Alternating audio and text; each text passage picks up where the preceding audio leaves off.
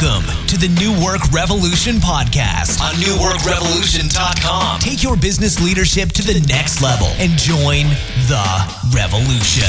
Here's your host, Brandon Allen. All right, welcome to the New Work Revolution podcast. I want to thank all of you leaders, entrepreneurs, and business owners for joining us today.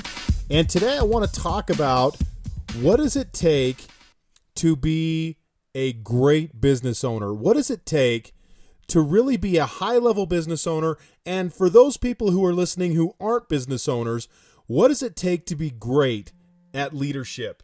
And part of this process is really about what I've determined is wanting to be a great business owner or a leader. And that's probably one of the biggest things that I see within leadership is the difference between someone who's great in business ownership and the difference between someone who is mediocre is the business owner who's great has simply made the choice to be great. The leader who is great has simply made the choice to be great. And I can think about my own story. When I got my first leadership assignment, I was someone who wanted to be great at leadership, but I didn't want to do the work that it took to be a great leader. And because of that, I took a lot of shortcuts. There were things that I should have been doing that I wasn't doing. And as a result, my leadership and my team struggled as a result of my unwillingness to really take that next step. And so as we talk about building authority, as we talk about leadership and business ownership and really taking things to the next level, how do we build authority? And I recently read an article by Roy Williams in the Monday Morning Memo that kind of inspired this particular podcast. And he talked about the way that we build authority is from doing things that others won't do. And that really resonated with me. If you've been following the New Work Revolution, if you listen to the podcast, if you've seen my 4-part training series on this matter, and if you don't know what I'm talking about and you haven't seen the 4-part video training series called New Work Revolution, I will post it on the show page for you to download and check that out if you want to see what that's all about. If you follow that, though, you know that the New Work Revolution is about being an unreasonable business owner, being an unreasonable leader. Now, what does that mean? Being unreasonable means doing things that other people just are, quite frankly, unwilling to do. So if I work with a dentist, what I'm training a dentist to do is do things that a normal dentist would find unreasonable. And there's a lot of reasons why they would find it to be unreasonable, and I'll get into those in a minute. But that's what I try to do for a business owner. So when I read this from Roy Williams, I thought, that's it. You nailed it. I love it. That's what it takes to be. When we want to build an authority in our area of expertise, we've got to be willing to do things that other people simply won't do. And it transcends hard work. You know, if hard work were all it took, there are a lot of people who work hard who don't make a whole lot of money and they don't have a whole lot of influence. But then we also talk about working smarter, working efficiently. And where efficiency falls short is, look, I can be really good and efficient at things that don't matter. I can teach someone how to use email really efficiently. But in the end, no one ever said, man, I was really successful because of how good I was at checking email. I mean, listen, I replied to all when I was supposed to reply to all. I forwarded when I forwarded. I always made sure that there was a subject line in my email. I mean, I was just nailing it. I don't want to brag or anything, but I was just good at email. No one ever said that. So we can be really efficient in things that really have no actual relevance to our success long term. And so there's some questions that I want to take you through to really see, am I someone who wants to be a great business owner or a great leader? So the first question is, will you stand in the face of fear? This is fear of success. This is fear of failure.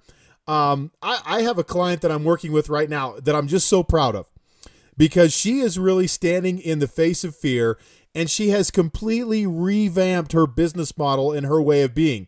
And we've recently talked about what is that looking like? How is that showing up? And just to hear the success, the confidence that this person has where they were so fearful to make the change, but it's not whether or not we're going to be afraid. There's plenty of times as a business owner that something has come up and I just think I'm scared to death to do that. Maybe a project that I charged a certain price for that I was scared that, like I started thinking, gosh, am I worth that? I mean, is this person going to pay that? Is this guy going to look into my eyes and realize that I'm a no good fraud? I mean, there's all these things that we do as business owners and leaders where we start to kind of psych ourselves out. And it doesn't mean that we're never going to have those moments. If you have those moments, congratulations, you're a human being. But when we get those moments that come to us, how are we going to react to them? Are we going to stand in the face of fear and move forward anyway? And great business owners are the ones who do that. When people look at the success stories, and I'll also post those on this show page as well. I just did a new video with some success stories. I'm really happy about it. I'm just really excited for the people that I've been working with. When you see these stories, it looks so easy. Hey, I just did this. Someone told me this. I did that. And those things sound very, hey, 1, 2, 3, ABC, we got it done. The reality is there's a lot of hemming and hawing, a lot of back and forth, a lot of, I don't know about that. There's a lot of pushback. There's a lot of resistance to moving forward. But the great business owners, from what I've observed over the last 6.5 years, the great leaders that I've worked with stand in the face of fear and they push through it. So the question is, will you stand in the face of fear, or are you someone right now that's letting fear completely paralyze you from taking the next step? The next thing is, will you do the work? So I once did a podcast called Where Do Big Results Come From? And big results were always from doing the work. And it reminds me of, I might be diminishing my credibility with this example, but Rob and Big, if you've ever watched Rob and Big, it was an old show on MTV, big dude, little dude, kind of a goofy show. But I think it was Rob that was always saying, do work, son, all the time. That's what he would say. It's kind of his catchphrase, do work, son. And doing work is all about, hey, will you do the work that is necessary to make the next step? When we talk about the new work revolution, and when I talk about what it takes to get to the next level, standing in the face of fear means that we're going to have to do some work. We're going to do some things that in what we call hard easy. It means doing the hard things now so that our life is easy later. But a lot of people choose easy hard. So a great example of that, it's easy to sit on the couch and watch TV in the morning.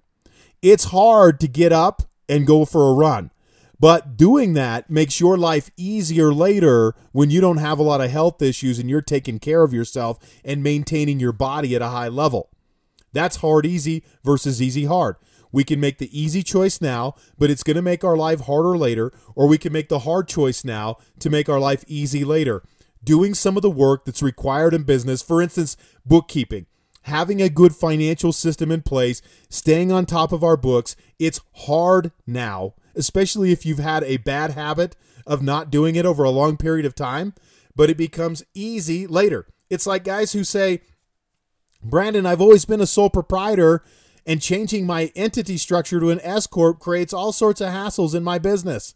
I don't want to do it, but it's hard now, but it means tax savings later. Those are the hard, easy choices that we can make, but we have to decide that we want to do the work. If you won't do the work, you can't get the results.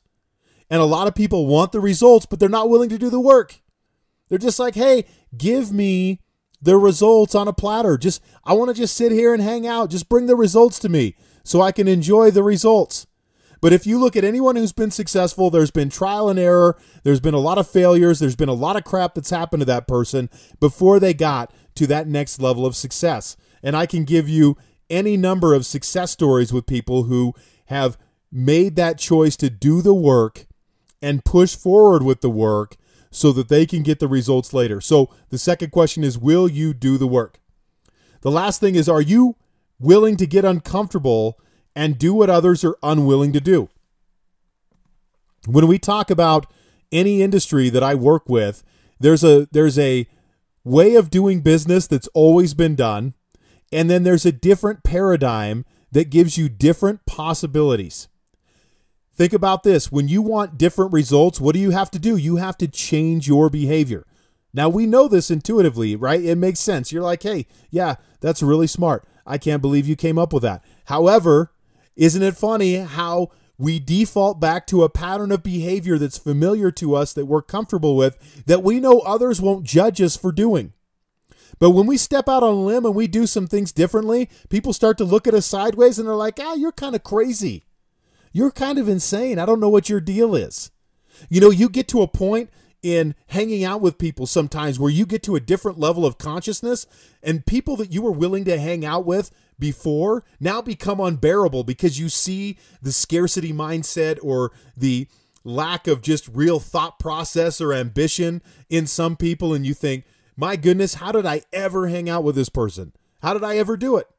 But once we get to that certain level, it's hard to do that because that person is not willing to do what we're willing to do. And in leadership, look, we can take people where we've never been.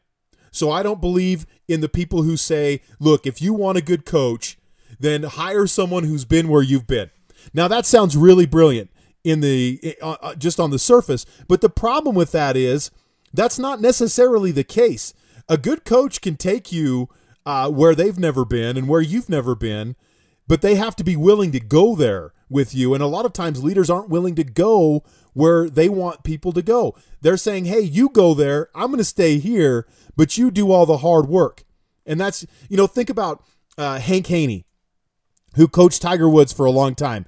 If it's true that you have to have someone coaching you to take you to the next level, and they have to have been where you've been, the only person who reasonably could have coached Tiger Woods is Jack Nicklaus. That's the only person who could have coached Tiger. But Jack's not a coach. Why is Jack not a coach? Jack's not a coach for probably a number of different reasons. But look, Hank Haney was Tiger Woods' initial coach. He saw from a perspective, he understood what it took. He's observed, he studied it, he understands it, and he was able to take Tiger Woods to that first level of success that Tiger wanted to get to. And Hank Haney wasn't a 18-time major champion who won 70 or 80 tour events. That's not who he was.